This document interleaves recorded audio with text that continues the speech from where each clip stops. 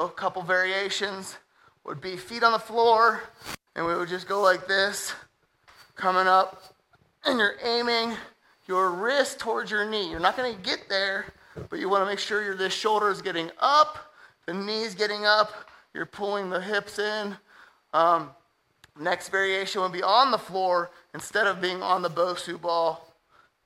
Keeping that arm nice and tight to your head, coming up, tapping that toe, making sure you're reaching up there, getting the shoulder elevated off the ground, getting a good range of motion movement.